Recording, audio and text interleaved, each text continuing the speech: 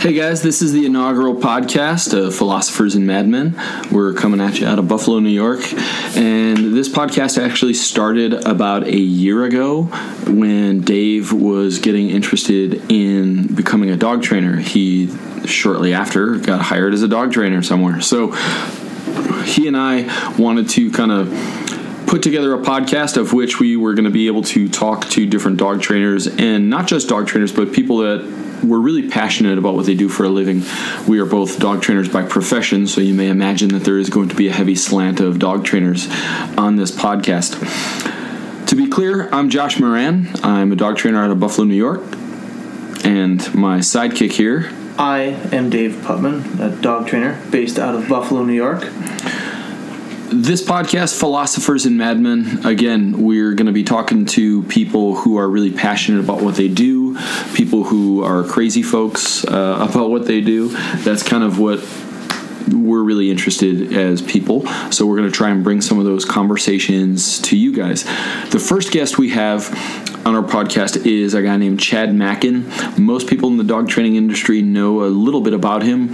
We're not going to go into a full-blown historical profile on Chad, but we do want to give you guys some information about how you can get a hold of him. Chad can be reached at pack2basics.net, PACKBASICS.net. Again, pack2basics.net. I can be found at barefootdogtrainer.com, and Dave can be found on Facebook and Twitter, Periscope. Do we say Instagram? No, but generally speaking, Barefoot Dog Trainer is where you're going to find me in most applications. So this is, as I said, our first podcast that we're releasing to you guys. We got some other ones in the cooker, and we have some other really cool interviews coming up. And we wanted to give you guys a bit of an introduction to this podcast so you kind of know what to expect and know what you're walking into. This is not your average, just, sit down, ask, specific questions type of interview. We wanted to have conversations with people. And we're also not necessarily gearing this towards family-friendly all the time. So I'm going to put that out there right now. I'm not going to be dropping the F-bomb left and right, but Dave is. So, but for real, we're not looking to make this the type of thing that is, super censored or anything like that. So without further ado, we're going to hook you guys up with this conversation we had with our good friend Chad. Hopefully you dig it. If you don't, check out our Facebook page, Philosophers and Madmen. Let us know how much we suck and what we can do to not suck so much, and we'll take it from there. You guys have a good one. Much love. P.S. We are going to start off the interview after some music. We had a bit of technical difficulties in the beginning, so we're going to get right into talking to Chad. So this is your introduction to all three of us, myself, Josh Moran, Dave Putman, and Chad Mackin.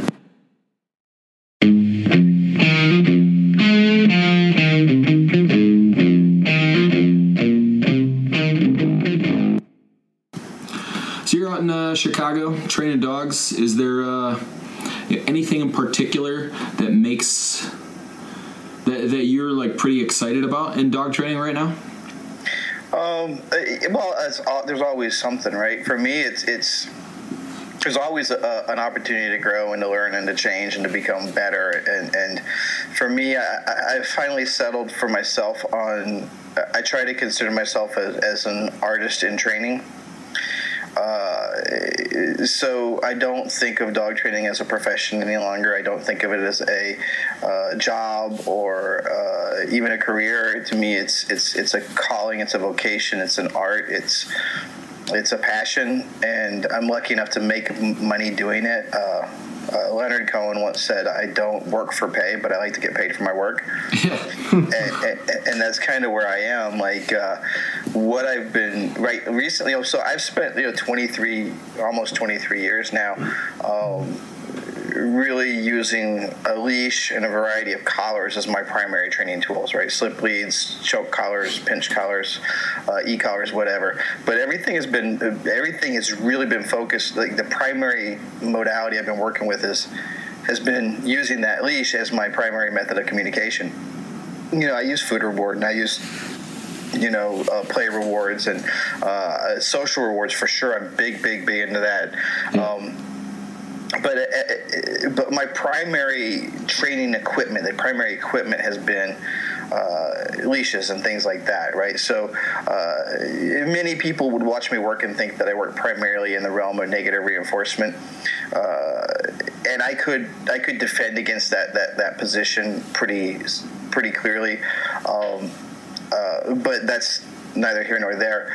I don't agree with that assessment, but what I do know is that I have I had Sarah Fulcher come visit with me for a week, and she started doing some of her, shaping work with the clicker, and I realized watching her that I am not good enough at adding a positive reinforcement.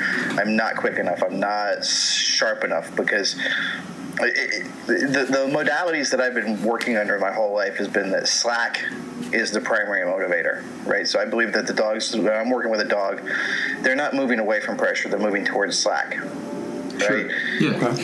It looks the same on the outside, but from the dog's point of view, he's seeking slack, not seeking to avoid pressure. And so if that's the case, if the slack is the dog's primary reinforcer, then all you have to do is give that slack at the right time. And then you've got a dog who's basically self-reinforcing the whole time. Oh, I feel slack, I'm good. I feel slack, I'm good. I feel slack, I'm good. So because of that paradigm, I've not had to become really good at constantly offering reinforcements, because the methods that I learned starting out had a built-in reinforcement system that literally if I did nothing, the dog was getting rewards, right? And so I never really learned the timing of offering a lot of reinforcement. So watching Sarah, I was going, ooh, I really need to get better at that. And then, and of course, Jay Jack, my podcast partner and friend, he's real big into using tug as a training modality, right? So I've been playing with that. And so long story short, if it's not too late for that, what I've been focused on this past couple of weeks is using play and positive reinforcement to shape a different type of heel, one of those more flashy competition style heels. Yeah. And it's a new experience for me, because I've never looked for that. That's never been a high priority goal of mine. But whenever I see my friend Tekla, see her dogs work, Aries especially, I go, oh, that's beautiful, that's amazing, I want that. And I've always said, it's not my wheelhouse, I'm proud of her and I'm amazed by that, and she's great. And if I find myself reaching the end of my pet dog stuff, maybe I'll dedicate some time to that idea. But to be very honest, it's been bothering me that I really want that skill. I want that. I look at that. It's not something I'm going to use with many of my training clients, but it's inspired me, and I realized that to do that, I've got to get better at offering that positive reinforcement and in a more timely manner. It becomes more detail oriented. So this past couple of weeks, I've been really focusing on that. I'm making videos and sending them to Tekla and saying, what do you think about this? And she's sending me answers back. So for me, that's what's really exciting, is that no matter what I know, no matter where I go, no matter how much I've learned, there's always another modality I can start integrating into what I'm doing, another thing that I can start playing with, another idea that can, and it all comes back down to everything we do every day, right? Like, there's no such thing as useless dog knowledge. Sure. I think you're absolutely right in that factor. And Tekla is actually how I heard about you. I heard about you from Tekla after a Bart Ballone seminar. We were sitting at Olive Garden, of all places, having dinner with Bart and a bunch of the other people that went to the workshop. And Tekla was talking about this guy who had done a workshop with her on socialization, and she was like gushing about how awesome the workshop was. And it was shortly after that Tyler had gotten a hold of you about doing a workshop in Buffalo for us, and that's where we met in person. But Tekla is a phenomenal dog trainer. I'm a huge fan of that lady. She's awesome. She's amazing, and she's so humble about it too. She is. She's not a bragger, that's for sure. Yeah. She's good people. Like, she's one of my favorite persons in the world. Like, she's a great trainer, and she's very humble, but she's also just a really good human being. Yeah, she's a real nice lady, and I've had some super cool conversations with her. So, much respect. All hail Tekla. Yeah, no kidding.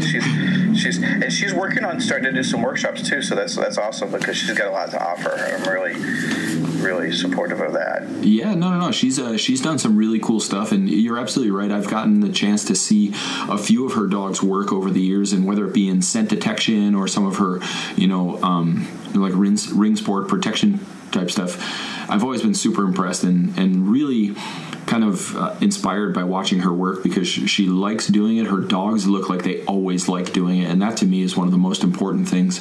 And she's really one of those trainers that incorporates a bit of everything into what she does, and that's something that I really dig.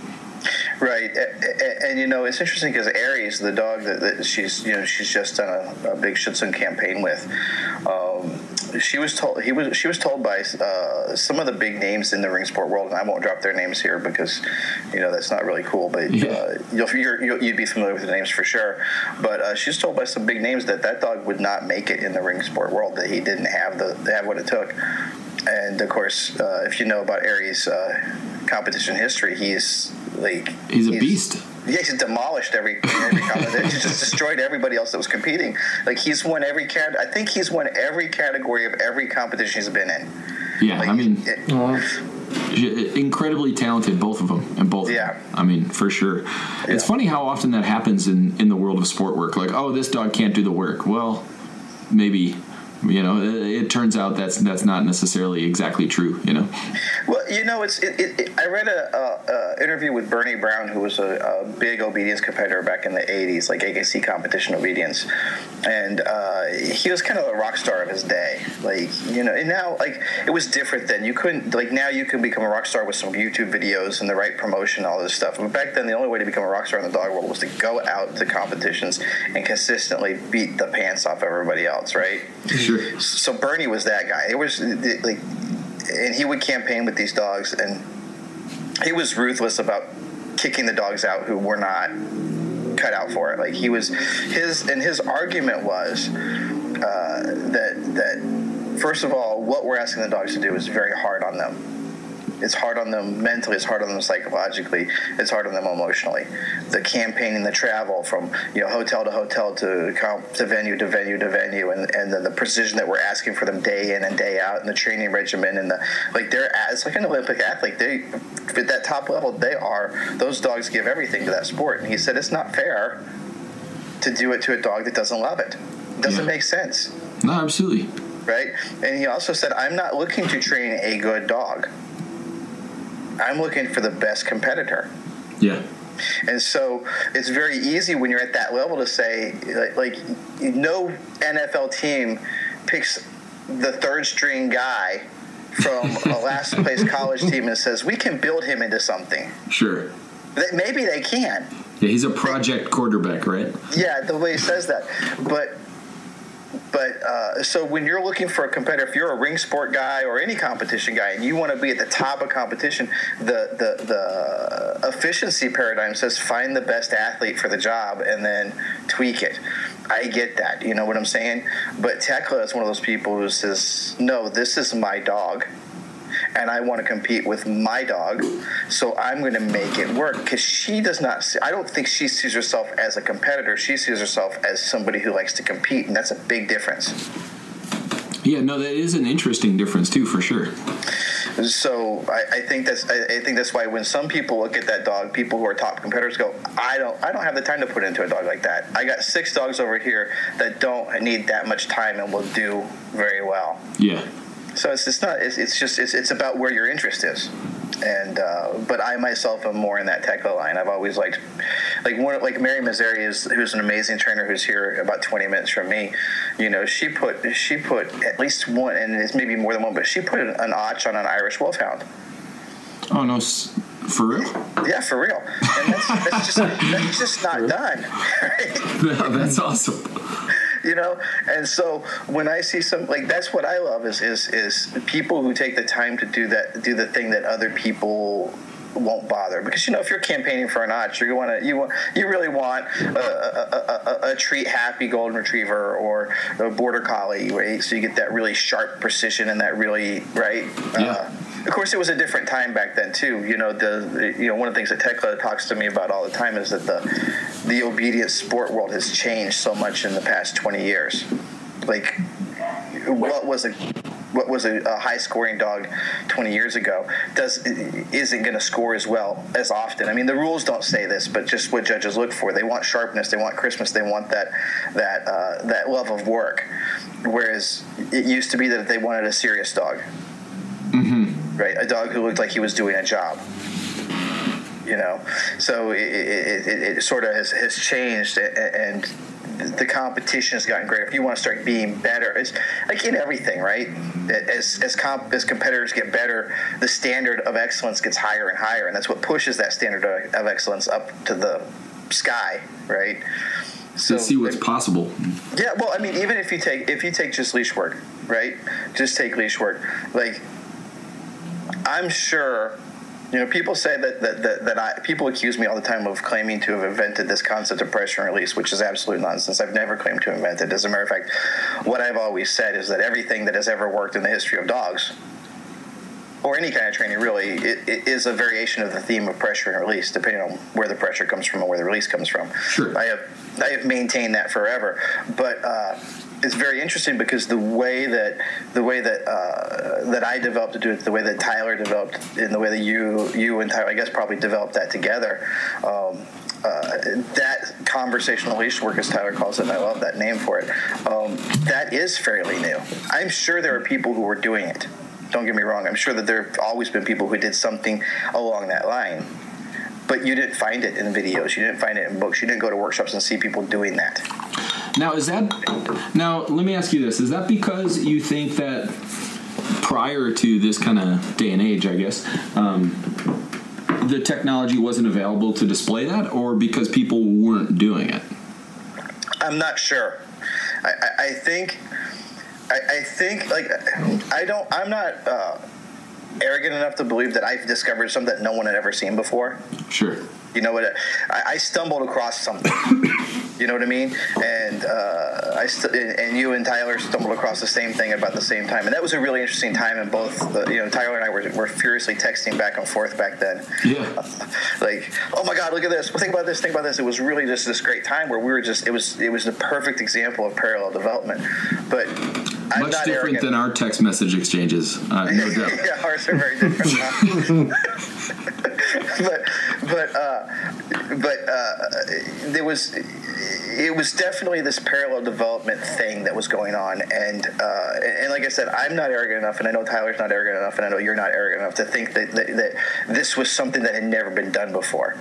But we did develop it on our own. We didn't have anybody to go to ask advice on, like how would you do this? We didn't have coaches. We saw an idea, an opportunity, and we began to explore it. And it brought us to very similar places, which is awesome. Mm-hmm. But so if people were doing it, they didn't have the technology, nor did they have the inclination. One of the things that's very interesting is that when I started, at least where I was in Houston, Texas, trainers didn't share information. Yeah. Like, that was trade secrets. That's like sharing the formula for Coca-Cola, right? You didn't do that. This was my thing. So it may have been some secrecy. But I think more importantly, it was the culture. The culture of dogs was not, nobody was seeking the path that was smoothest for the dog. Mm-hmm. Right? You had, in my opinion, in my understanding, you had people who were looking for expediency. They were looking for ideology. Those two things for sure. And maybe a few other things, right? A few other things. But what they weren't looking for was the best way for the dog. And what I mean by that, because somebody's going to go, well, wait, what about positive reinforcement training? That was that movement began. The movement began in the '60s, maybe before that. I'm not sure, but that movement was well into it. And yes, but I've never believed in my entire career. I've never believed that positive reinforcement trainers were motivated by what was best for the dog. Is that something you care to expand upon? Sure. But are you saying that you basically think that they were more concerned with like their own moral idea or like ethical interpretation of the training? Yeah, the priority was on an ideology. Yeah. Right? And so like one of the things that I'm big on saying is that you have to set your priorities, because your priorities decide what decisions you make. So if your priority is to never use a prong collar, or to never use compulsion, or to never give food reward, because that was a big deal when I was starting out, was you didn't give food if you were a balance trainer. What the hell are you talking about? Dick Russell used to say, I love this, and Dick, I never get a laugh when I say it, but I laughed every time Dick said it, and everyone else did too. But he used to say in his group class, when he would introduce the paper plate recall, which is a food-based exercise, he would tell this story. He would say, when I started training, you would sooner be caught swearing in church than giving a dog a treat to train him. And that's what it was like. It was sacrilege. You don't do that, because in one of Bill Keeler's books, he wrote that it would be an insult to the dog to offer him a treat for the job well done. Like, this was the mindset. He literally wrote something along those lines, that you don't want to insult the dog. I think he was talking about the fetch, like don't insult the dog by putting peanut butter on it or something like that, right? That's an insult to his work ethic and this sort of thing.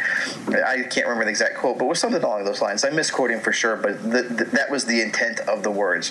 So in the balanced world, you had a priority. You don't feed the dog. The dog should work because he respects you. Mm-hmm. Right?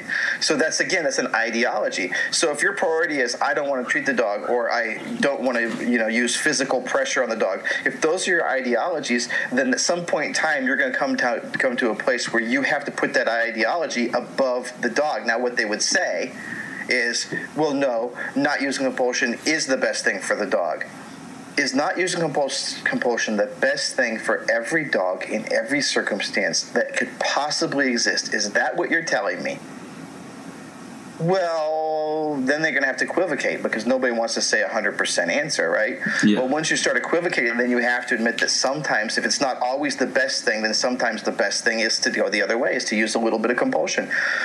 But their ideology doesn't allow for that, right? So they make a decision knowing that probably they could get the job done a little faster if they put a little pressure on the dog, but I'm not allowed to do that. My ideology doesn't allow for that. And likewise, a lot of balance trainers maybe would have had the opportunity to give the dog a piece of food and doubled the learning speed, but they didn't do it because it's not part of the thing. It's not part of my established priority is to not be a food trainer. My established priority is to not be a compulsion trainer. And once you establish that as your priority, instead of the most important thing being the dog, then you start making decisions that are not best for the dog. It's going to happen sooner or later.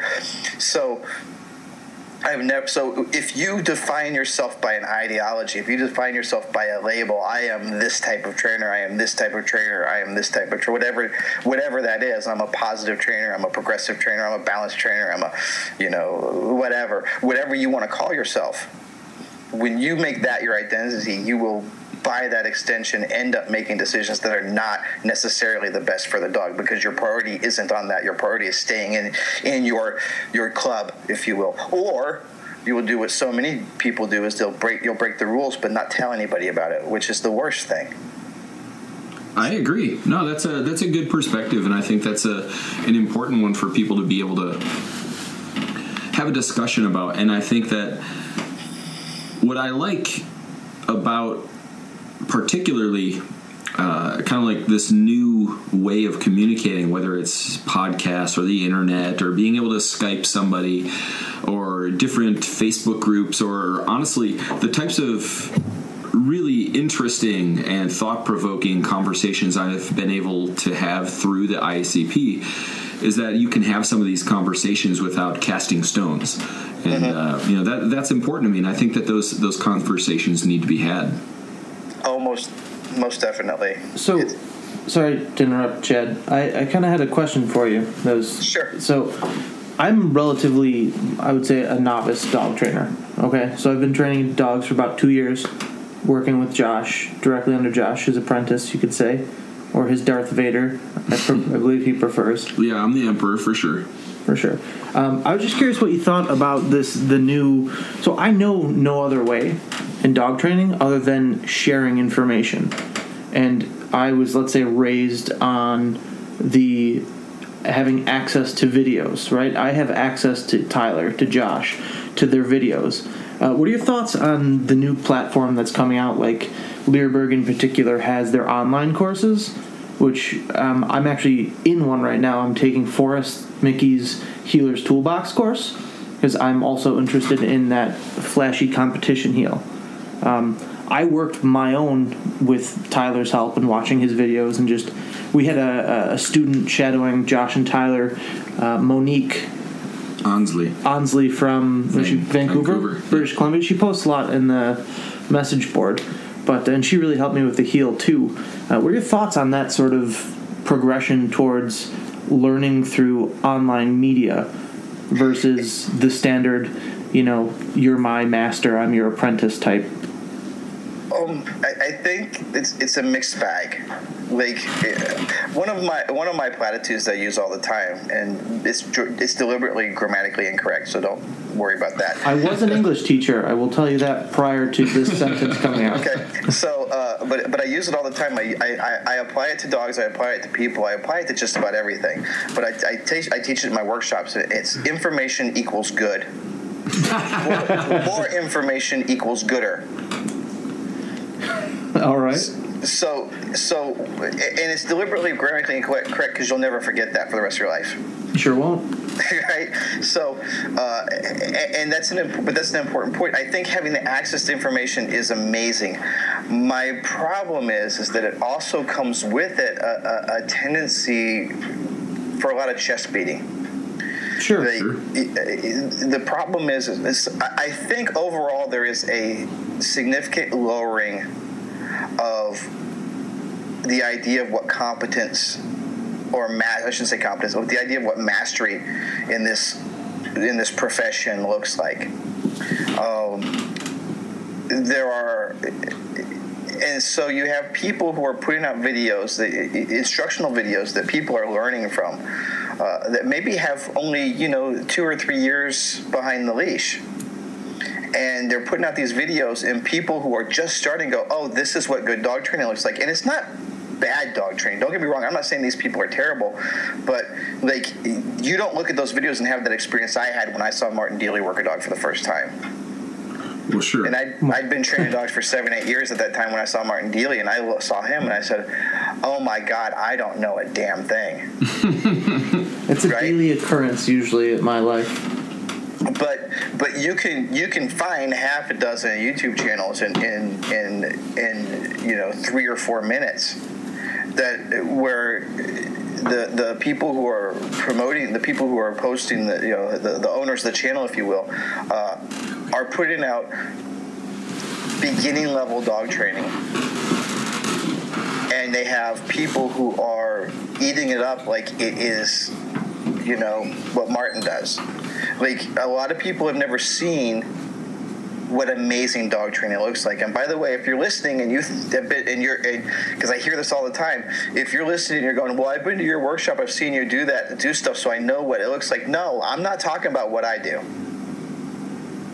Because I don't look at what I do and go, well, that's amazing. I still look at folks like Mark Goldberg and Martin Dealey and go, holy crap, I got so much more to learn. Right? Absolutely. Those guys, those are the guys that but they're not doing the videos. They're not making, they're not promoting themselves. Now there's other great guys, I'm not discounting everybody, and I don't have a Learberg subscription, so I don't know what's on there. I have a problem with learning from videos. That's my personal thing. It has nothing to do with whether I think anyone else should do it. But my problem from learning from videos, or even I have trouble with workshops with this too, and that is I like to get 1 or 2 small principles and then figure out where I can go with them and then go ask for another piece. I don't, because this is something that I've always struggled with, is that when I watch somebody work, like even people that I'm amazed by, that I love, that I think are amazing, about 20% of what they tell me, my BS filter goes, no, that's not right. Right? You're doing something that's amazing, but it's not working for the reason you think it's working, and if I can figure out that thing that seems to be missing from the explanation, I can make this process better. I can improve on it, but only if I don't let you tell me why it's working. Right? And so I struggle with this all the time. So I can't, like, I get antsy when I watch a video. Like, I can't finish it. I've got to stop and go play with that idea. And they start talking past it. I'm like, wait, go back, because I think you just said something important, and you're not giving it the importance, the time it needs. Let's go back to that. Let's explore that. We could spend an hour talking about this idea, and they're moving on. And so I don't learn well from videos because I get frustrated. Like, I get overwhelmed. Like, there's too much. Like, sometimes I'll be reading a philosophy or a science book, and the same thing will happen. And I'm like, that statement's too important to leave. Statement's too important to just drop. I need to think about this, and I'll put the book down and come back to it sometimes 2 or 3 months later and say, okay, I'm ready to move on past that idea. So it's not an ideal way for me to learn, but I think I think Learberg's doing a good thing by putting information available, and there's a whole lot of resources for that. But again, the other part about learning from video is that when you're watching videos, and I'm going to go to the jiu-jitsu analogy because I do that all the time. We do jiu-jitsu all the time too. Yeah. So you can sit in front of YouTube and watch hours and hours of videos on techniques. Right, I've got a fairly extensive DVD collection of jiu-jitsu DVDs. Right, I'm with I you on get that suckered one. in. Like, oh, that's all. That was only $25. I'll order that one. I need Worm Guard DVD. I can't play Worm Guard.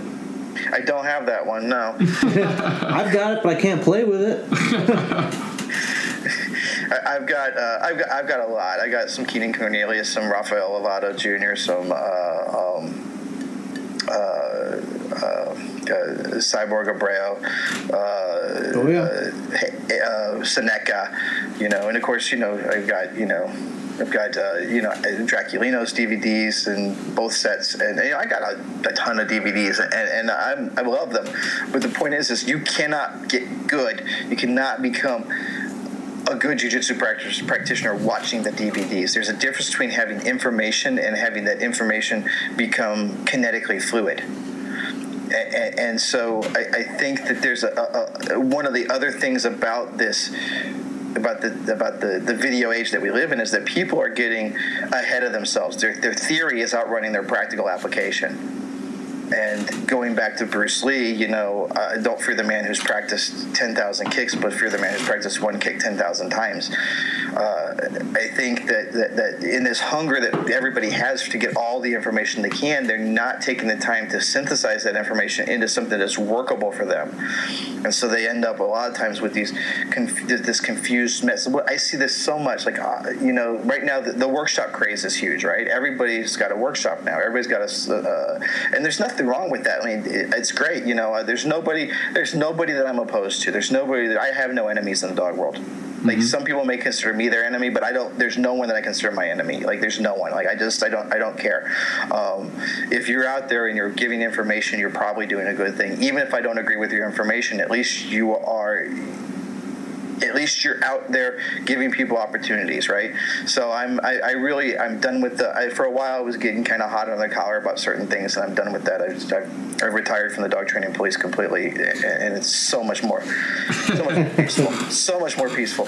But that said, I have people that I agree with more than others. I got people that support, like Josh and Tyler, I think are awesome and amazing, and I want to do everything I can to help them get their message out, because I agree with them, most of their message, and the points of disagreement are minor. Thanks, man. You know what I mean?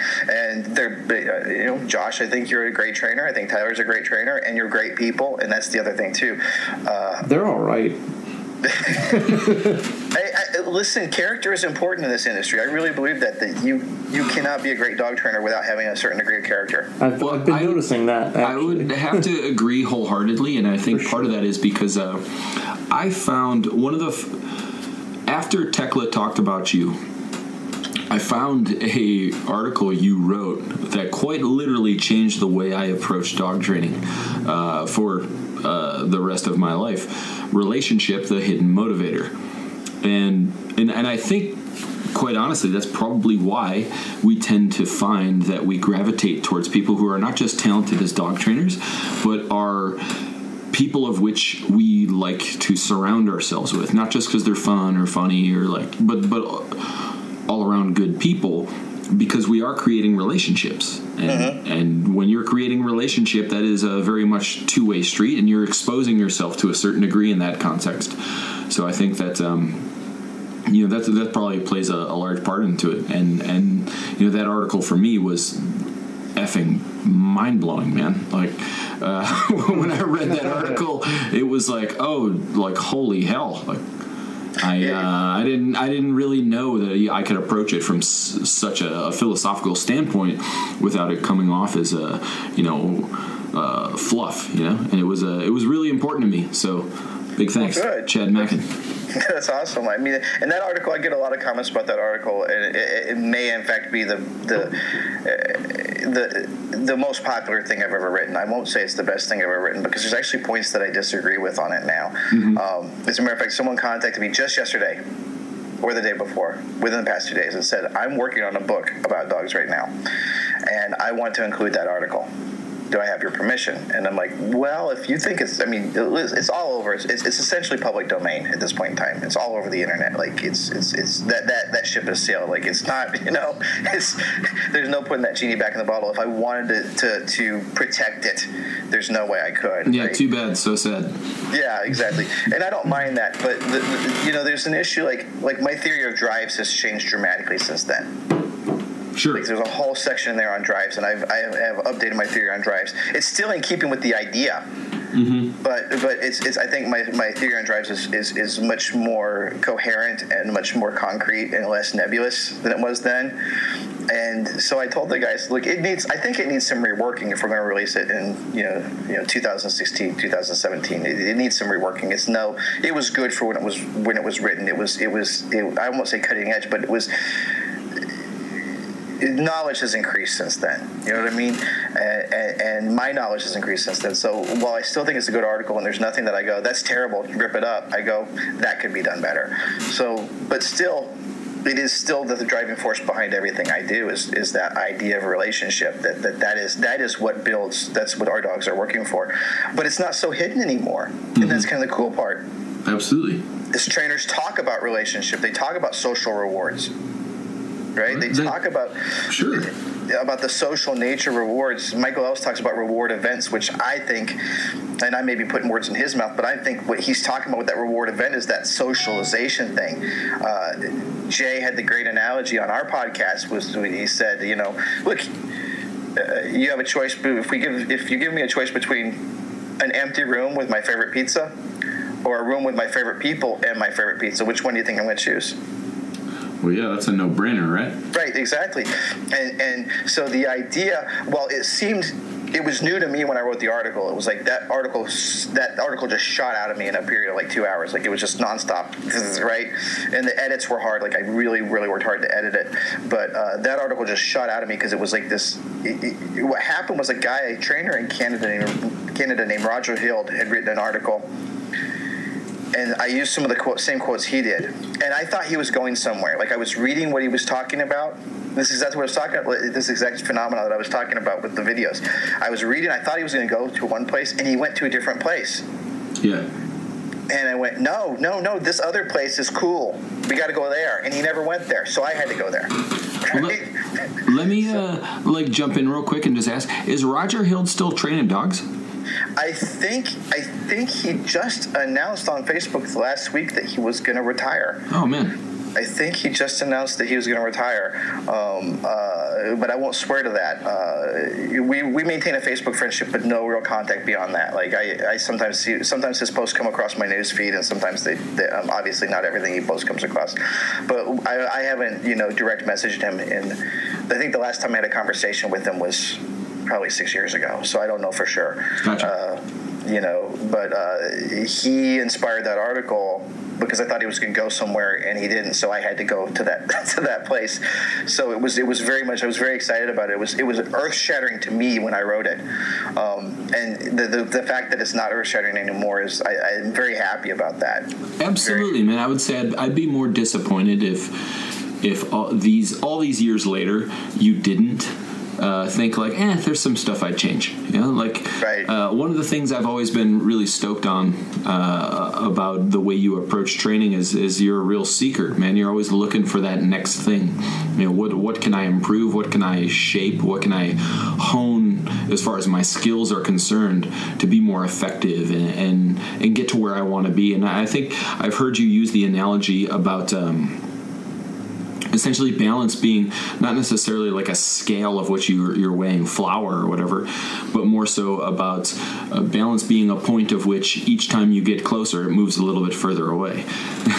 So like as you're trying to reach for that point of which you think this is what dog training is, you get there and then realize, well, I could still go a little bit further. Mm-hmm. Yeah, it's like anything. Any complex skill, I think, is that way.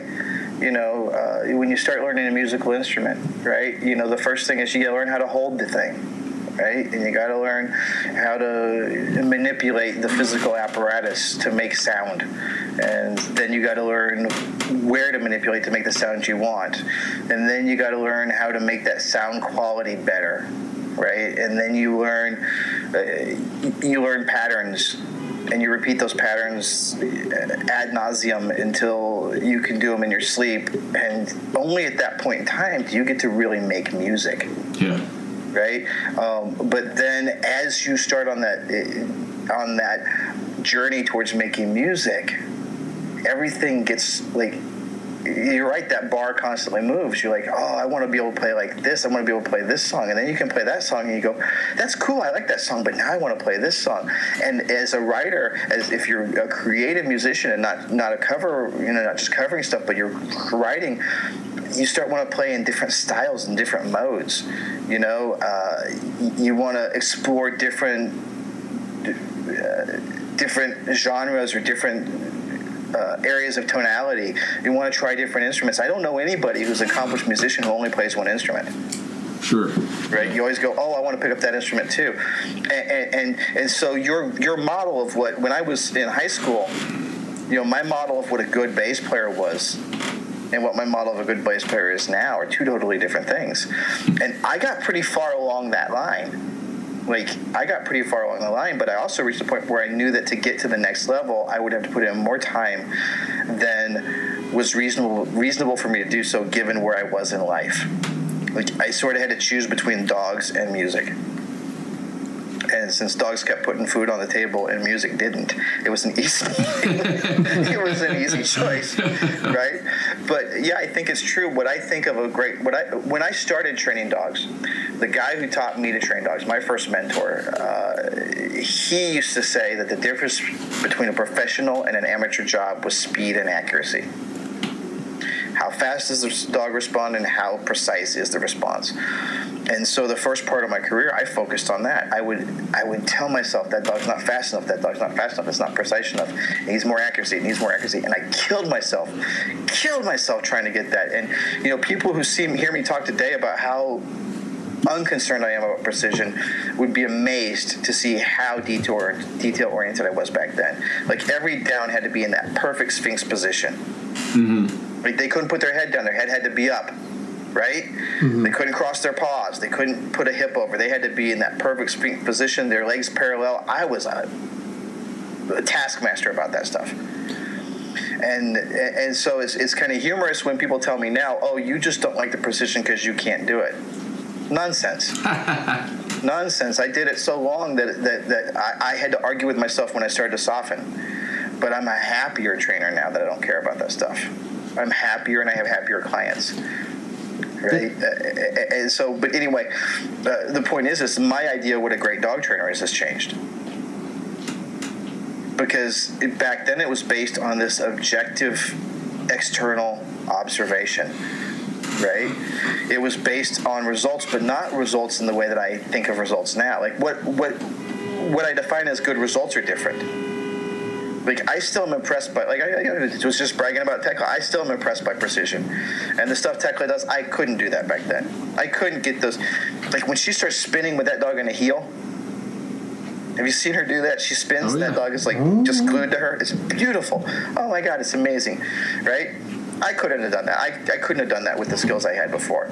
But I could have a really sharp dog, and really precise and really functional, and something that any trainer today would go, that's a well-trained dog, right? Nobody would go, that guy was lazy. Nobody would complain about the lack of consistency or the lack of prompt responses. I did all that. I did all that. But what I found was I was constantly battling with my clients to maintain it. They didn't want it. They didn't want that. They didn't care. Getting a client to care about an automatic sit is the hardest thing I do. Right? And that's still one that I keep. That's still one rule that I keep. The automatic sit at heel, that's an important one to me. That's not worth letting go of because there's a functional purpose for that. Sure. But it's hard because people go, well, as long as he stops when I stop, I don't care if he sits. And my answer to that is I don't either. But the sit means something. Yeah. The sit means something to the dog, and that's why it's important. So, is that Keeler bleeding into your life? No. Okay, so here's my story with the automatic sit, and I don't think I've told this on my podcast, so you guys are going to get this. Oh, this beautiful! Fresh. Ooh, beautiful! Lovely. So this is. So when I was talking with Dick Russell every day, and we were sharing ideas, and he was mentoring me sometimes at his place in Baton Rouge, and sometimes through phone calls and the internet. He was the first guy to start making me question the importance of precision, especially in regards to the AKC rules of obedience. He was the first guy I respected to say, I don't care if a dog lies down in a sit stay. And I argued with him for 3 weeks about that. And he finally convinced me. And I don't remember how. There wasn't this earth-shattering moment when, oh, I get it. It wasn't like that. It was like, I knew I was losing that argument from the first day. But I was stubborn and I wouldn't give up because I didn't want to admit I was wrong. Yeah, right. So I kept arguing, and finally I had to go, you know what, you beat me on this a long time ago. I have just been arguing to argue. So, and I changed it, and I've never looked back, and I don't regret it for an instant, no matter how many people tell me I'm a charlatan for believing that. I've never looked back. But so then I started, once that change was made, I started looking at the importance of everything else. Right? And so the automatic sit came up because here's the thing. In my group classes, we start automatic sit the second week of training. We start putting the dog in a sit every time we stop at a heel. Week 2, day 1. And I have a 9-week class. So for 6 weeks, they're practicing that thousands of stops if they're doing their homework every day. Thousands of stops where their dog sits. Thousands. Right? And at the end of that time, still the most commonly failed exercise was automatic sit. So I said, well, why are they failing? The only reason they're failing is they don't care. Because if they were working on it, all those stops, they wouldn't fail. They would pass easily, right? Sure. And so I started thinking, well, maybe if nobody wants this, I don't need it. But I'm not an impulsive guy. I'm still I change very slowly. I enjoy change, but I try to never confuse or mistake change for progress. Right? So I had to make sure it was progress and not just change for the sake of changing. Because it was certainly appealing to get rid of automatic sit because I don't have to fight with people about it anymore, right? That would be appealing. But I didn't want to shortchange anybody. So I started contacting a lot of trainers, and what I found is that of all my trainers who taught group classes, all my trainer friends who taught group classes, about half of them taught automatic sit, and about half of them did not. So that was not a lot of information until I started asking about the nature of the classes. It turned out that every single one of the ones who taught off-leash obedience in their group class required automatic sit. And none of the ones who didn't teach automatic sit taught off-leash obedience. Dick Russell, who taught basic obedience in one class, then advanced obedience in the next class, did not teach automatic sit until the advanced class. The advanced was the off-leash course. And so I began to wonder if there's a connection between having a good automatic sit and off-leash reliability. And as I set my mind to the puzzle, now Bill Keeler said that automatic sit is the only command the dog cues himself to obey, and therefore its character. That's not entirely true, in my opinion. The dog is cueing himself to heel all the time. Mm-hmm. The whole process, like, it's still character. Like, to me, that argument sounded really nice, but I never quite embraced it. I said, that's not the whole picture. Like, there's validity to it. I'm not saying it's totally false, but that's not the whole picture. There's more to that story than that, right? And sure. And so, to illustrate the importance of automatic sit, I asked my group class this question. I say, listen, if your dog is 30 yards away, his face so deep in a rabbit hole that you can't see his head, right? And you say, Spot, come, and Spot knows what come means, and he doesn't come, has he been disobedient? And most times everybody but one or two people raises their hands. And so I say, why do you think that? Well, you gave him a command and he didn't obey. And I said, is obedience and disobedience a choice?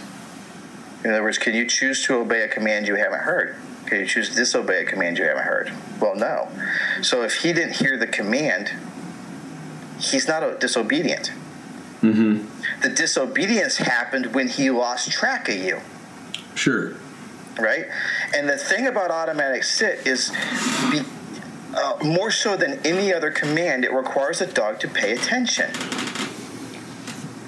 If you can't get enough attention to have your dog notice that you've stopped at a heel and sit promptly, then you will never have enough attention to let that dog range 10, 15, 20 feet in front of you and still get them to come back.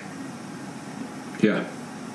So it's for the owners to learn to get their dog's attention and maintain it and to hold them accountable for that attention. And that's why it's important.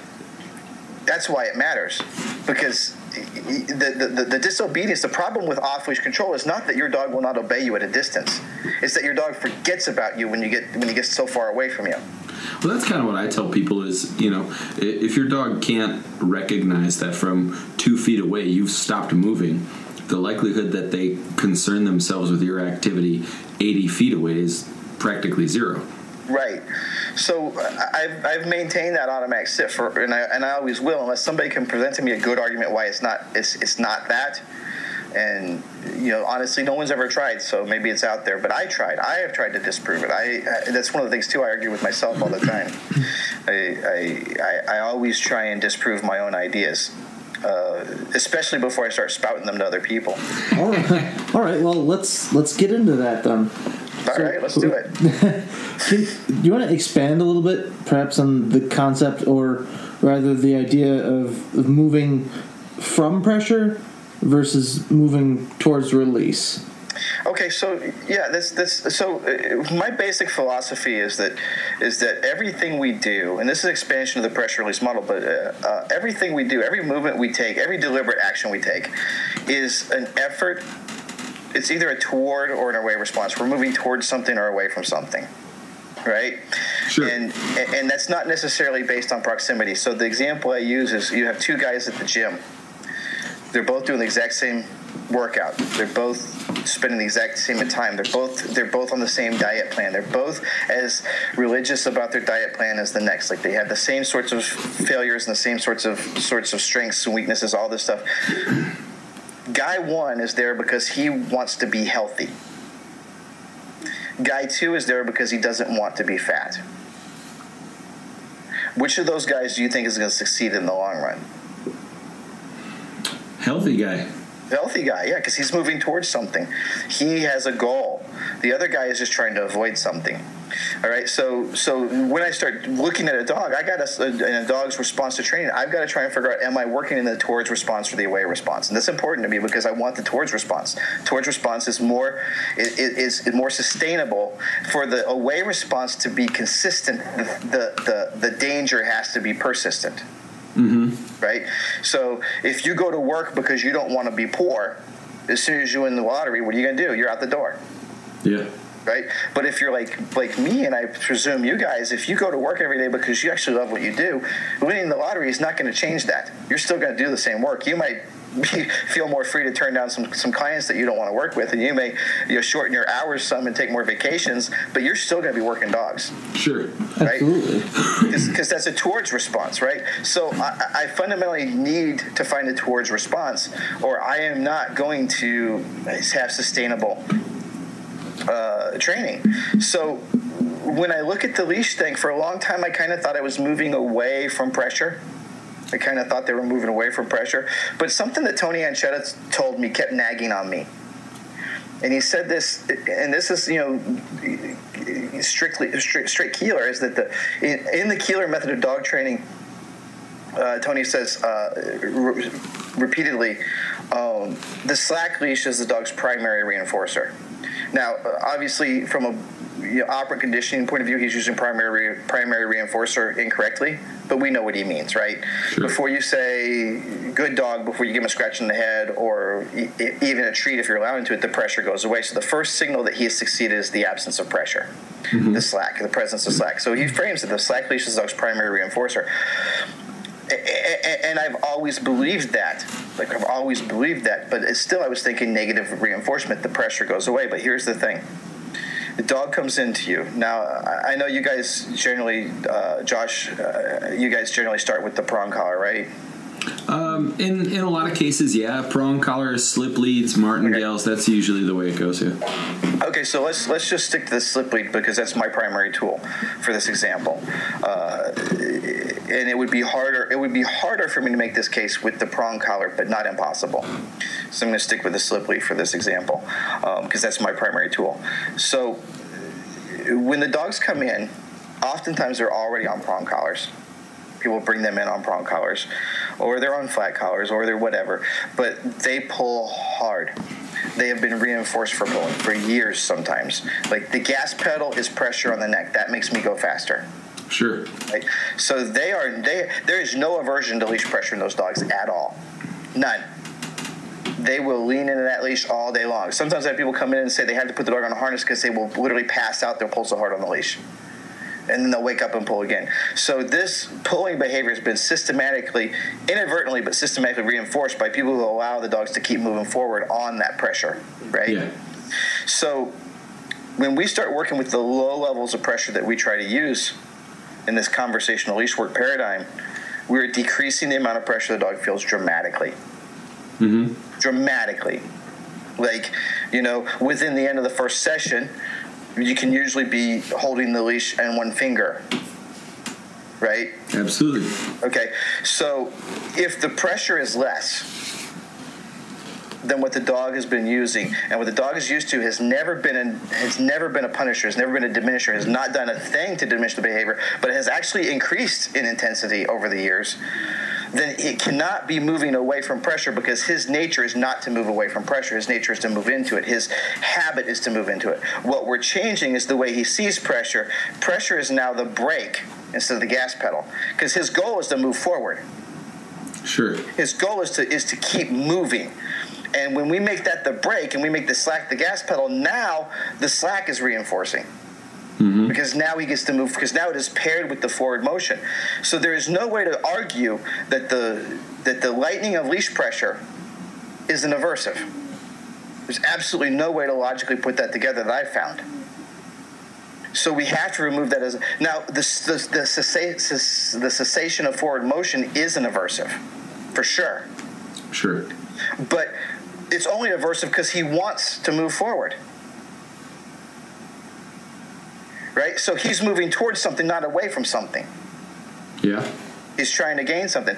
So ultimately, at the end of the day, I don't believe you can say that the way that we do the conversational leash work is about negative reinforcement.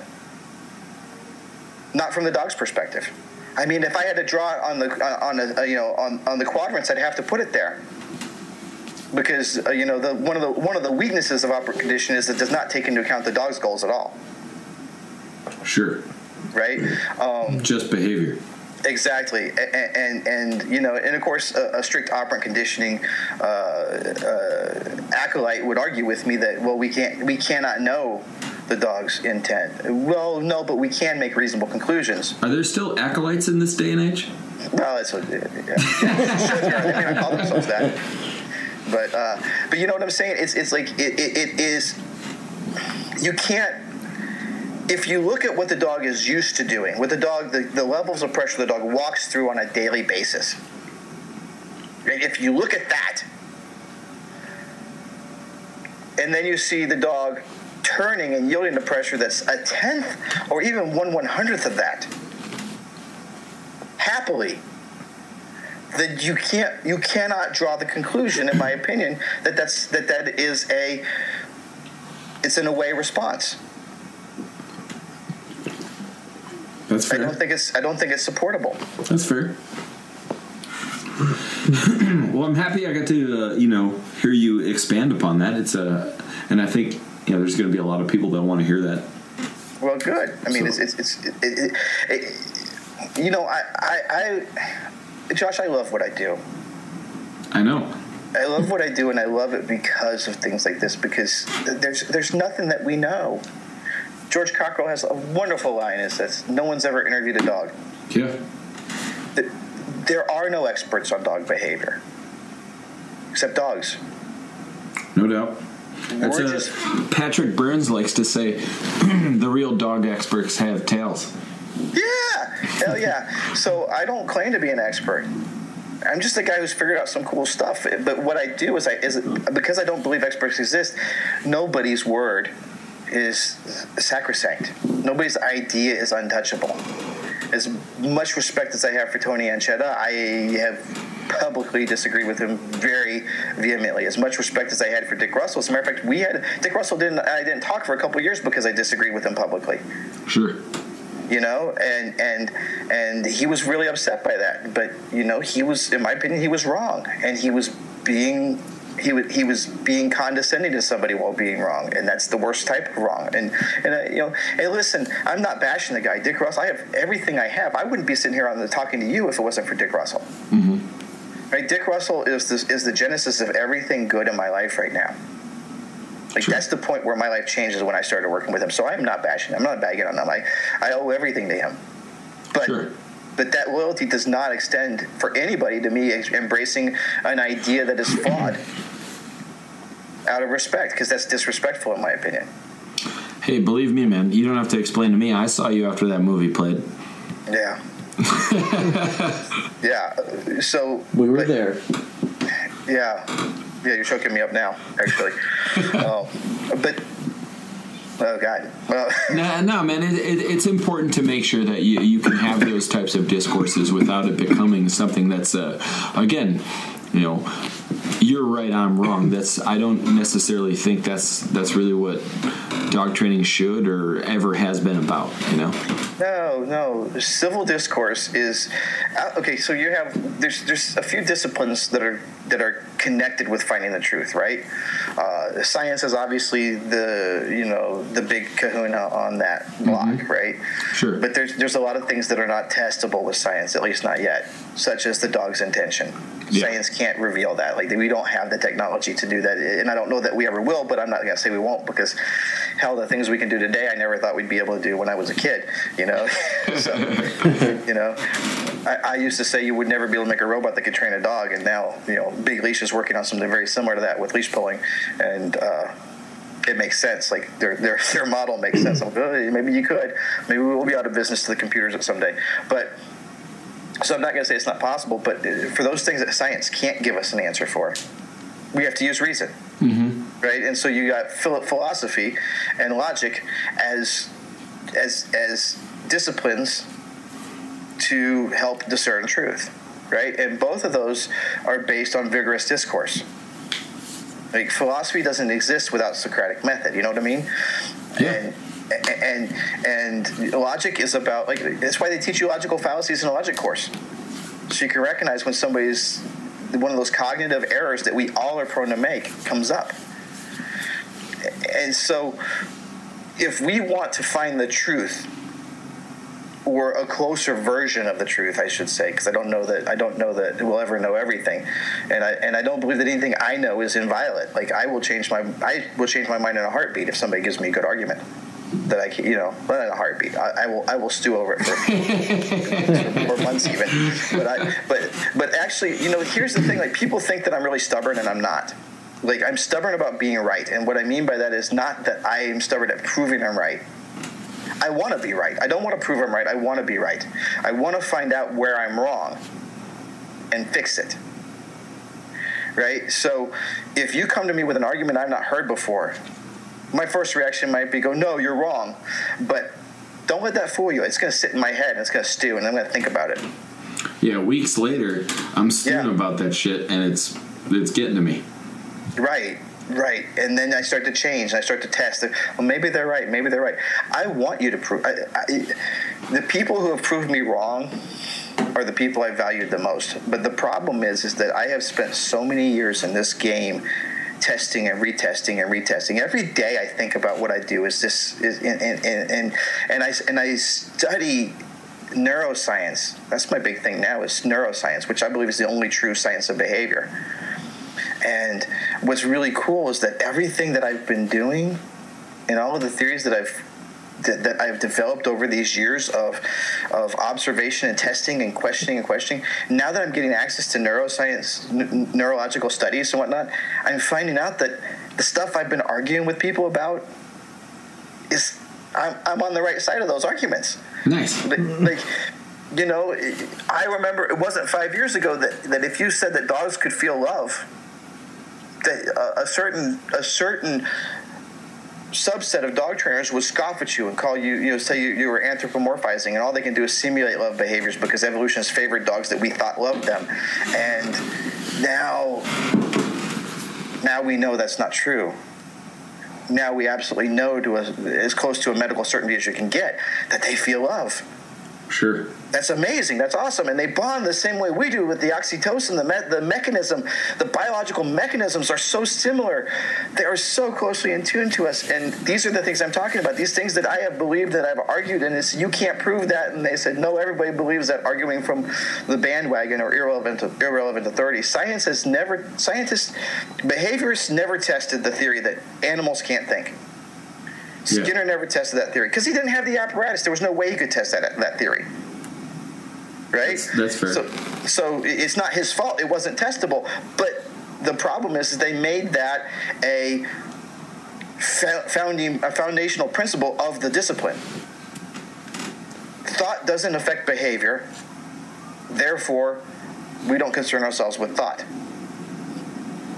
And every place that strict behaviorism goes wrong, in my opinion, is at that point. That's the crossroads where everything starts to go south. That and this idea that learning is an event, not a process. Sure. That upsets me greatly too. But these are things that I've argued with. And again, neuroscience is going to come in, and in both cases, neuroscience says, no, ding, ding, ding, ding, this guy was right. The guy with no formal training, the guy who didn't go to the college you went to, the guy who, he's the one that figured this out correctly. And that's not me being arrogant. I'm not going, look at me, how smart I am. It's because I refuse to accept it just because everyone else said it was true. Mm-hmm. Because there's no such thing as sacrosanct knowledge. The whole point of science is to constantly be evolving our knowledge. You can't evolve your knowledge if you don't admit that there's holes in the knowledge that you have. That's fair. I mean, I would have to wholeheartedly agree with that. If you think you know everything, you're not really open to new information. Right. And so because I've been and this isn't just dogs, this is everything, dude. This is like, I was reading, again, it sounds like such a douchey brag to say, but when I was in, I can remember getting made fun of in 7th grade for reading philosophy books in class. You sure it wasn't your mushroom haircut? No, my kids, my friends would make fun of me for the books I read. Like, and when I would talk about things, you're overcomplicating things. You think too deeply. And so this is it's part of my nature. It's not something. It's not anything worth bragging about. I just fundamentally am hyper analytical. I can't let things. I used to get in trouble when I was a kid for taking my toys apart to see how they worked. Yeah, me too. So it's just who I am. So when I've been focusing for that many years on deliberately trying to remove the falsehoods from my thinking, you reach a point where it becomes very hard for someone to present to you a concept, an argument, an idea that you've not heard before and probably haven't held for a while. Right? So when somebody comes up to me and says, have you thought about this? And I'll go, well, yes, that's a good thing if it weren't for this, this, and this. And they go, oh, well, I can explain that this way. Oh, but if that was true, then this would also be true, but that's clearly not true, so that doesn't answer the question anyway. And this goes on for a few exchanges, and then they finally say, well, you just have an answer for everything. Those are called haters. Like it's an insult. Yeah, for sure. Like, what they mean to say is, you've thought this through very thoroughly, and I'm going to have to go back to the drawing board. Right? But see, what they're doing, though, is they're misascribing my motive. They're thinking my motive is to prove I'm right. Sure. And it's not. My motive is to have a vigorous discourse.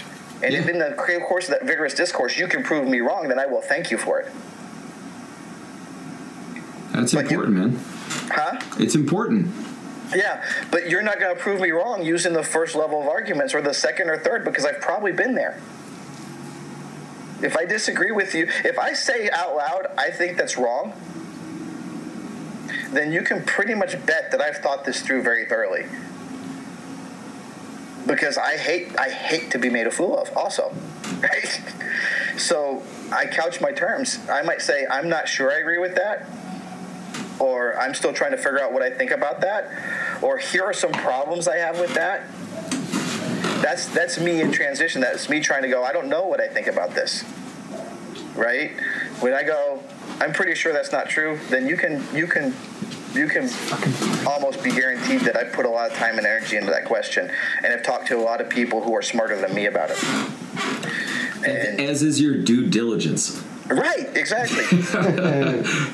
But what most people do, what's the normal human condition, is to say a thing is true or not true and then build the reasons around it. Right? The confirmation bias, it affects all of us if we allow it to. Interesting. It's good to hear someone else vocalize things that I tend to have trouble vocalizing with. I tend to... You describing yourself as a 7th grade student was the type of student I wished for. The one thing I really wish I instilled on a lot of students was just problem solving. Mm-hmm. I never really cared much, sure, pass this test, here's the answer, this is the question, here's the answer. Mm-hmm. Remember it. But if you can solve a problem, well, damn, you're on the right path. Yeah, our education system is not designed, in my opinion, to foster critical thinking. No, which is probably why my contract was not renewed. But I think that's a function of the efficiency model, right? You have to, the problem is that we need objective standards in everything. And this is the problem I'm facing, right? There's no objective standards. And so you have the Keeler trainers and a lot of people saying, well, no, we have an objective standard. It's called the AKC novice routine. Right. But that's not an objective standard for a sheepdog. Not at all. And there's no objective standard for pet dogs, because my problem with the AKC novice routine as the objective standard is just this. If I can ask anybody who's competed in the ring, have you ever seen a dog who can pass the novice routine who is still a pain in the ass outside of the ring? Yes. I see it regularly. Then your standard is flawed. It doesn't measure what you're trying to measure. 90% are probably a pain in the ass outside of the ring. That may or may not be the case. I don't know what the percentage is, but if it's more than a statistical anomaly, then you have to accept that the standard doesn't measure what you're trying to measure. Agreed, for sure. Right. So if the standard doesn't measure what you're trying to measure, why hold it up as like the argument seems to be some standard is better than no standard, but my dad told me a long time ago, and my dad is the smartest person I've ever met in my life, and that's another blessing that I've had. No, my dad is. Huh? My dad is. I've never met your dad, so it's okay. Yeah. But my dad is the smartest person I've ever met in my life. They always tend to be right. No matter. Well, my dad has an ability to cut to the chase and put something in perspective. So in this case, one of the things that he told me growing up was that he said I would rather have a gap than have something ineffective filling that gap. Because sooner or later, I'm going to count on that ineffective thing to support my weight, and I'm going to fall through. But if there's a gap, I'm not even going to try it. And so I would rather have no standard than a standard that doesn't measure what it's supposed to measure. That's fair. So what I actually looked at recently was the certification test that is on the IACP website. Have you had a chance to look at that yet? Not recently. I was involved in the drafting of some of the early, like the first CET. I was involved in the drafting of that. But that was a long time ago, and they've changed it quite a bit since then, but I've not looked at the most modern iteration of it. Interesting. But what I like about the IACP exams, even their most basic certification exam, is that it requires you to have clients say, yes, what this guy did actually worked. Right. That there is like. But it's a subjective thing. The problem is it's not objective; it's subjective, which I don't have a problem with in terms of like I think that's the only way you can do it, ultimately, for a certification, because the body of knowledge of trainers is so vast and so varied, and the ideas of what a trained dog looks like. Like, for example, if you take this study that they keep pointing out to that e-collars are no more effective than positive reinforcement in teaching a recall. If you read the study, one of the things they say is a negative consequence of e-collar training is the dog spends less time engaged with the environment. Now, when I read that, I think, oh, he's focused on the handler. Isn't that the goal? Sure. Right? Well, to me it is, but to obviously the researchers who ran that study, that wasn't the goal. Right. Right? Because they concluded that those dogs were no better trained than the others. In fact, they suggested that might indicate the dog was not trained as well or was not happy.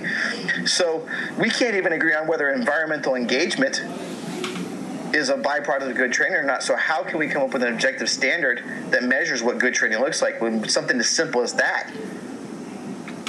Right? So ultimately, because it's a commercial, listen, I think I'm going to piss some people off here, but I think go for it, please. I think we take ourselves way too damn seriously. Josh and I have this conversation daily. Like, all this talk about certification that's going on, like, the only argument for certification is this: if a bunch of hack trainers keep screwing up and it keeps making the news, sooner or later a government's going to come in and they're going to create a certification that will be worse than what we can create. I agree with that argument 100%. I think we're a long way off from there, and the reason we're a long way off from there is the thing that we miss. Now, this statement's going to upset people, but understand it's a generalization, not an absolute. I'm excited for it.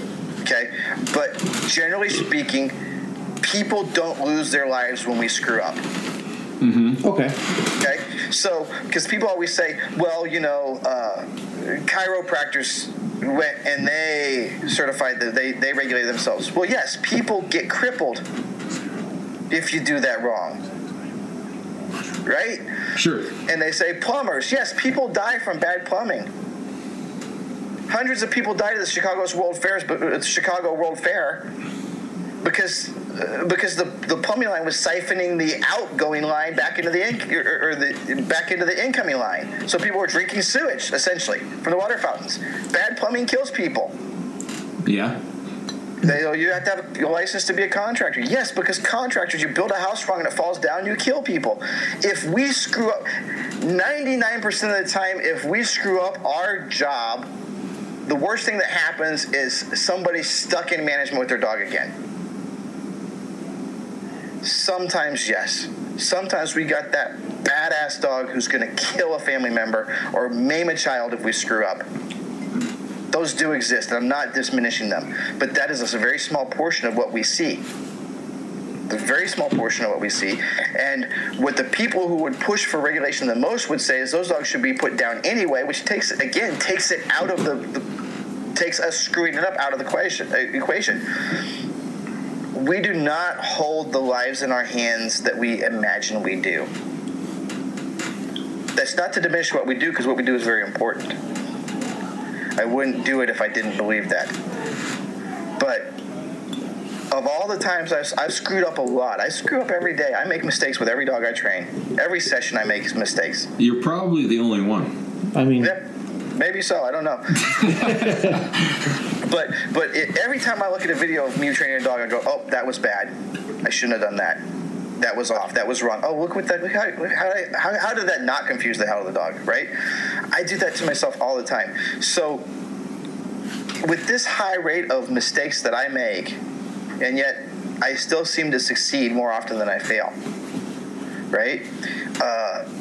And I have no dog in 23 years of doing this, and I've had tough dogs. I'm not one of these guys that brags about it and goes, oh, look at this biter I got, and look at this biter I got. But my whole career, it's just recently that's easy to find a dog trainer who handles aggression. Back in the day when I was doing it, most trainers wouldn't touch it. So if you touched it, that's what you got, because that's who came to you, right? Sure. The other trainers will refer that to you. So I have had my share of aggression cases. And that's another thing, too. I think the word aggression is thrown around too often, because there's only a handful of truly dangerous dogs out there. Most of them are more bluff than anything else. Like, they might put a hole in you, but they're not going to put you in the hospital. You know what I mean? But I've had my share of dogs who were willing to and have hospitalized people before. Mm-hmm.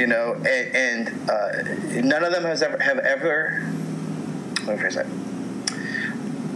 I have recommended euthanasia for 3 of them. And only one of them, it was because I didn't think I could help the dog. The other 2, it was because I didn't think I could help the owners. In other words, they were not going to follow the protocols necessary to get the dog to be in a safe place. Yeah. So it was not about the dog. It was about the dog's environment was not conducive to them succeeding. But this is a very small number. Mm-hmm. But so far, and by the way, none of those people took my advice. Not one of them. But to the best of my knowledge, no one has ever been hospitalized by a dog that I've trained once I've trained it. Despite all of that. And so we talk about this stuff, like trainers get really, really, like, everybody needs to have a mission. Everybody needs to believe that what they do is important. And what we do is important. But not for that reason. What we do is complex because we want to be good at it. Like, anybody can crank on a dog and make him stop doing something that they don't want him to do. Right? That doesn't require a high level of skill. It doesn't require a high level of expertise. And if you're looking for a fast solution, that's I'm not going to say it's a good way to go, because it's not how I want to work. But if you're looking for a fast solution, it's a good game to play. You know what I mean? It's a good way to go if you don't care about things like fairness to the dog. And I don't want to get into too much issue there, because I'm starting to head down a negative road. But what I'm saying is that I made my living that way for many years. Someone brought me a biting dog. I just made him more afraid of what I was going to do if he tried to bite than he was afraid of the thing. You know what I mean? Sure. And it worked. I mean, it worked beautifully. Like, people loved me. But I never thought it was amazing. I never bragged about it. I always felt kind of dirty. Right? I went home and went, oh, that wasn't good. But I would tell myself, but I saved this dog's life, and that's a good thing. And that is a good thing. I'm not diminishing that. But now I get to save their lives, make them more stable, and not crank on them. And that's a lot better. That's a lot better. But the point is that despite all of that, what we do, like at the bottom end of the thing, at the bottom of the scale, what can be successful, a successful approach to dog training is not that tough. And I mean, it's really not. I started in this industry woefully unprepared for what I was going to do, and I managed to fake my way through it for many years before I got some real mentors who could really teach me. And I was successful, and I was popular in my area, and I had secured vet referrals from, just about every vet in the area. Yeah. And I wasn't good. I was effective, but I wasn't good. And that's also like viewing through the lens of hindsight, right? I mean, but I think even then I kind of knew that there had to be something more. Right? I think somewhere inside I knew that I was taking a shortcut. I just didn't quite know how to. I did, you know what I'm saying? Sure.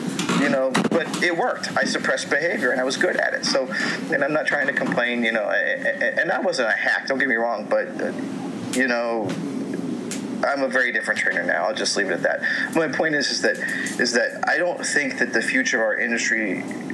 I don't think that the governments are going to jump in and get involved until people start dying from back dog training. I think that's probably a perspective that hasn't really been explored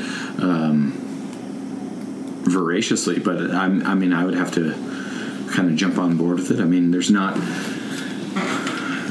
really an incredible danger to humans with a lot of our failures as dog trainers in most cases. I mean, there's obvious repercussions, but not like somebody who builds a shitty bridge, right? Right, exactly. So and again, I'm not saying that it's such a complex thing because the trainer wars are so vicious, right? Yeah. And maybe one of the pushes to regulate is that whoever gets to create the regulation creates the paradigm that every trainer has to use from that point forward. And so there's an impetus there that if we could get a sort of a training program that was based on a more balanced approach, then that would be codified into law, and that would give the balanced trainers a very strong position when debating methods. But I don't think that's going to work. I don't think it's going to go that way, and it won't sustain because when I was a kid, corporal punishment was allowed in the schools. Me too. Right? And now it's not. Right? And I'm not saying whether that was a good thing or a bad thing. I'm saying it was bad. Huh? I'm saying it was bad. What, the corporal punishment or the? Oh yeah, for sure. I really don't have an opinion because I only have the outcome of one set of circumstances to measure by. I know that I wasn't terribly damaged. I got my share of licks in school, but I wasn't terribly damaged by them. But maybe I would have grown up better if they hadn't popped me. I don't know. Yeah, I guess it's just perspective, right? Because I think I'm fairly rad, but part of that came from the nuns, Yeah. Well, so anyway, my point is that the general tendency of legislation right now is moving towards less accountability and more towards a softer approach, right? And the value of punishment in all walks of life is being diminished daily, at least from a legal point of view. And so to me, it's you have situations now where somebody can break into your house and you shoot them, and they can sue you for shooting them, right? Stand your ground, man. Huh? Stand your ground. Stand your ground. It's and again, I know it's a complex issue, but the point is that somebody is actually committing a felony in your home, and they can sue you for how you react to them committing a felony. Yep. And the point is and whether you agree or disagree with that law, it illustrates the idea that we are moving further and further away from suppressing negative behavior, and further into the idea of, and this is a good idea in a lot of ways, of understanding and trying to figure out why this person made this choice. And I do believe that's a good idea. I do believe that we should be looking into how to keep people from being criminals rather than how to punish them for being criminals. I do believe that. But Agreed. the time to figure that out, in my opinion, is not when somebody's standing in my living room stealing my shit. Right, exactly. That's not the time for. That's not my job as a victim of crime to have that debate. My job is to protect my things and my family. And and to say you're not allowed in my house anymore, you must leave, or things are going to get bad. Things are going to get bad. But the point is that and as a dog trainer, I'm very much into understanding the whys and the hows. Again, I go back to the neuroscience. I look at that a lot. A lot of the stuff a lot of the things I do are based on strong scientific principles, but not the ones that the positive trainers tell me are science-based. Mm-hmm. Right? I mean, you never hear those people talking about things like willpower depletion. You never hear them talk about glucose levels and how that affects behavior. You never hear them talk about impulse control as a resource. Huh? Say what? Impulse control as a resource. Yes, exactly. They don't talk about that. They don't talk about biological resources the dog has to make good choices. They don't talk about dogs making choices. They don't talk about the decision-making process. They don't talk about how relationships are built. They don't talk about the oxytocin connection. They don't talk about what behaviors increase the oxytocin flow to increase relationship. They don't talk about that stuff. Like, their version of science is it's different from mine. It's a very different way of looking at it. But the stuff I'm talking about is a hard science. Like, neuroscience is measurable. Yeah. Measurable units. Perceivable. Perceivable. Yes, and so that is very powerful, and I don't even know why. But anyway, so I understand. Like, you can't just blame everything. Like, there's a biological. Talk about impulse control as a resource. There's a biological limit to how much impulse control you can muster. And when that limit is reached, you cannot make the right choice anymore. It's physiologically impossible, just like it's impossible to hang from a bridge by your fingertips forever. Sooner or later, those muscles will weaken. No matter how bad you want to hold on, you can't. And that's a biological limit, because your brain is a physical organ that is ruled by the laws of physics and chemistry.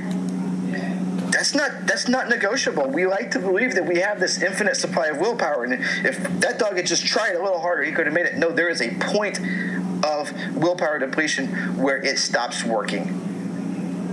It stops working, period. And then if you punish the dog for that, you are punishing them for behavior they have no control over. That's your fault as a trainer. You got them into trouble. So I am not saying just punish the hell out of everything. I'm not saying that we should just run and suppress all these behaviors. I'm saying quite the opposite. But the option to punish deliberate disobedience, where the dog has all the resources necessary to make the good choice, but it goes, nah, up yours, I'm going to do this instead. That's something that is being legislated away from parents, from teachers, and to a certain degree these days, even law enforcement. Well, so that's fair. I don't see the government getting involved in training as something that's ever going to help balance trainers. I don't disagree with you. I do have a question for you. Okay. And this is kind of like on a bit of a closing note. Okay.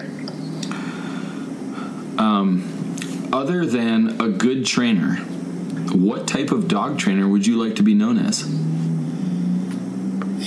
Think on that for a second. Go ahead. Well, the good is the best one. I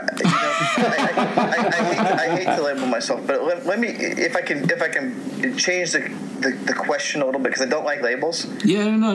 Listen, man, I want to know what you're striving for. I want to know what you're seeking, and I want to know what essentially you are trying to create as your own perception of Chad Mackin. Okay, so I have a couple, like my primary goal every day when I get up is to be the best dog trainer I can be. But I have a second mission, and it's a mission that's very, very dear to me, and I have been working very hard to achieve this mission for pretty much since I joined the IACP. And that is that I want to, let me phrase it, it's changed several times.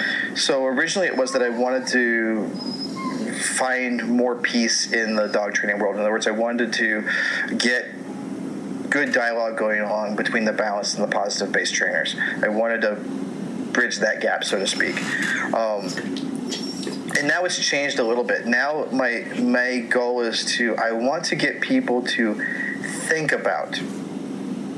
seriously think about the ways in which they choose to use force and the ways in which they choose to use motivation as training modalities. I want people thinking about those things. I don't want people just doing the thing that their mentor taught them. I don't want people just, I want people to think of the dogs as the magnificent, autonomous, complex beings they are. And there's a tendency in all aspects of this industry to simplify them, to break them down into archetypes and stereotypes and dime store psychology, right?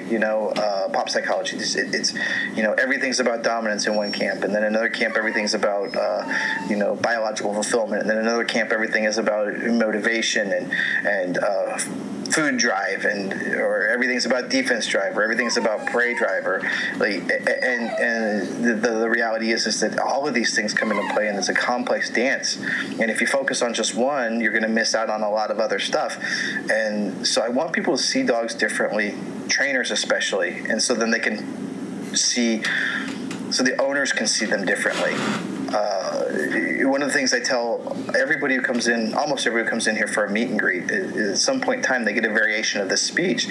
I'll let them tell me all about their dog and what their dog's doing and the reason they come into the dog trainer.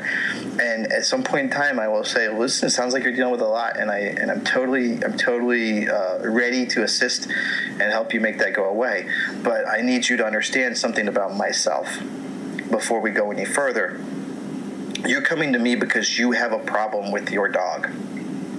But I don't see that.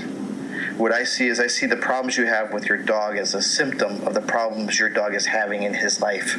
And my job is to help the dog solve his problem. And if I solve his problem, then I will, by that process, solve your problem. But if you just want me to solve your problem and don't want to invest in the dog, then I'm the wrong guy for you." There are plenty of trainers out there who can handle that job, and they're not hard to find. I'm not going to give you their numbers, but they're not hard to find. But if you want to continue with me, I need to get you to confirm with me right now that you are here to help your dog and not just solve your problem, because I'm going to need your help if I'm going to solve his problem.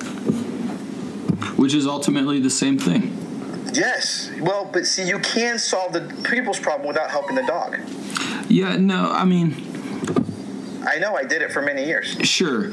I just think from the perspective of which we tend to approach things, those things are no longer separate, Right. So to answer your question, all that was my circuitous thinking. To answer your question, I want to influence everybody I come in contact with. Remind them if they're already doing it to keep doing it, and encourage them to do it if they're not already doing it. To put the dog first, to do what's best for the dog. Not what's best, not what's most expedient, not what's easiest, not what's most convenient, but the thing that's best for the dog, no matter what that is, regardless of what your philosophy of dog training is, regardless of what your idea is. If the best thing is to grab that prong collar and give the dog one good sharp jerk and say, "Knock it off, you're being a dick," then that's the thing you should do. If the best thing to do is to put the dog away and come back from a different angle tomorrow, then that's the thing you should do. If the best thing is somewhere in between, then that's the thing you should do. Regardless of how you feel about it, regardless of what you think training should look like. You got a dog in front of you that has a problem, your job is to solve that problem. Period. And if I can get the majority of dog trainers in the world, if I can help the majority of dog trainers in the world think that way, then we're going to elevate the level of training and professionalism in the industry. If we can't, then convenience will rule. The quick and easy fixes will continue to win. And folks like me and you and Tyler will become interesting footnotes in the history of dog training. It's good to hear your perspective on that, and I think that's kind of honestly what I thought you were going to say, and I'm pretty happy that you delivered for my own personal satisfaction. But dude, it's been an absolute pleasure talking to you. So how can people get a hold of you? And I'd also like to give you an opportunity to let people know of any opportunities you have coming up for workshops, seminars, clinics, things like that. All right, so I only have one more workshop this year, and that's this coming weekend. I'm leaving in a couple days to fly to Tucson. And I'm doing a workshop with Sarah Fulcher, who is a positive-based trainer. And it's called Bridging the Gap, and the idea is just what we've been talking about sharing information across the sides of training and learning how to communicate, not just with other trainers, but communication is always about bridging the gap, whether we're communicating with a dog, a client, or another trainer. So this is the theme: is creating lasting relationships with dogs, clients, and colleagues. So that's this coming weekend, and live streaming is available for that. So you may be able to, if people, I don't know when this is going to be released, but if it's released in the next day or so, people can still sign up for live streaming for that, I think. But if you want to get in touch with me to talk about getting a dog trained, the number here at the Paw Canine Campus in Geneva, Illinois, the greater Chicago area, 630-232-8663. You can find me on the web at packthebasics.net, or you can find me at Pack the Basics on Facebook. And if you run out of episodes of this awesome podcast, you might want to check out Dog Training Conversations, which is my home podcast. And something I listen to fairly regularly. So, much love, man. Keep at it. You guys are killing it. We love doing it, and I'm so glad that you had me on this program. I'm going to have to go search the archives. What is the title of this podcast? Philosophers and Madmen. Philosophers and Madmen. Interesting. That's cool. I like it. Hey, we want to hear from people that we dig, and things that we think about a lot, and things that we're kind of mad about. And dog training is obviously one of them. So it's one of those things. You were a pretty obvious choice for me to have on here. You're somebody who has influenced the way I train dogs in a very profound and fundamental level. That's incredibly honoring for me to hear that, because you and Tyler are doing amazing stuff, and congratulations on the Learberg thing, by the way. That was, I was really happy to hear hear you were doing that. I think I mentioned at conference, but you did. Yeah. Here's my chance to do it in public. But you guys are doing amazing stuff, and I look at you guys as the front runners in the next generation. Oh man, like as I told you at conference, that's a lot of pressure, man. But thank you. And so me and Tyler have we've put our lives into it, man. It's not at all unlike yourself. There's so many of us in this industry that this is what we live, this is what we breathe, this is what we get up and go to bed thinking about. And it's been an absolute honor getting to meet some of the people I've gotten to meet throughout the years, through dog training, yourself included. And so thanks a lot for coming on our podcast. It's been rad, for sure. So you guys enjoy the rest of your day, and we're out. From Josh Moran, I'm Dave Putman. Thank you, Chad, again. Yeah. Thanks for having me on, guys. Anytime, just let me know. For sure. We'll have to do it again. Have a good evening. You too, Josh. Thank you. Bye, Dave. See you later, Chad.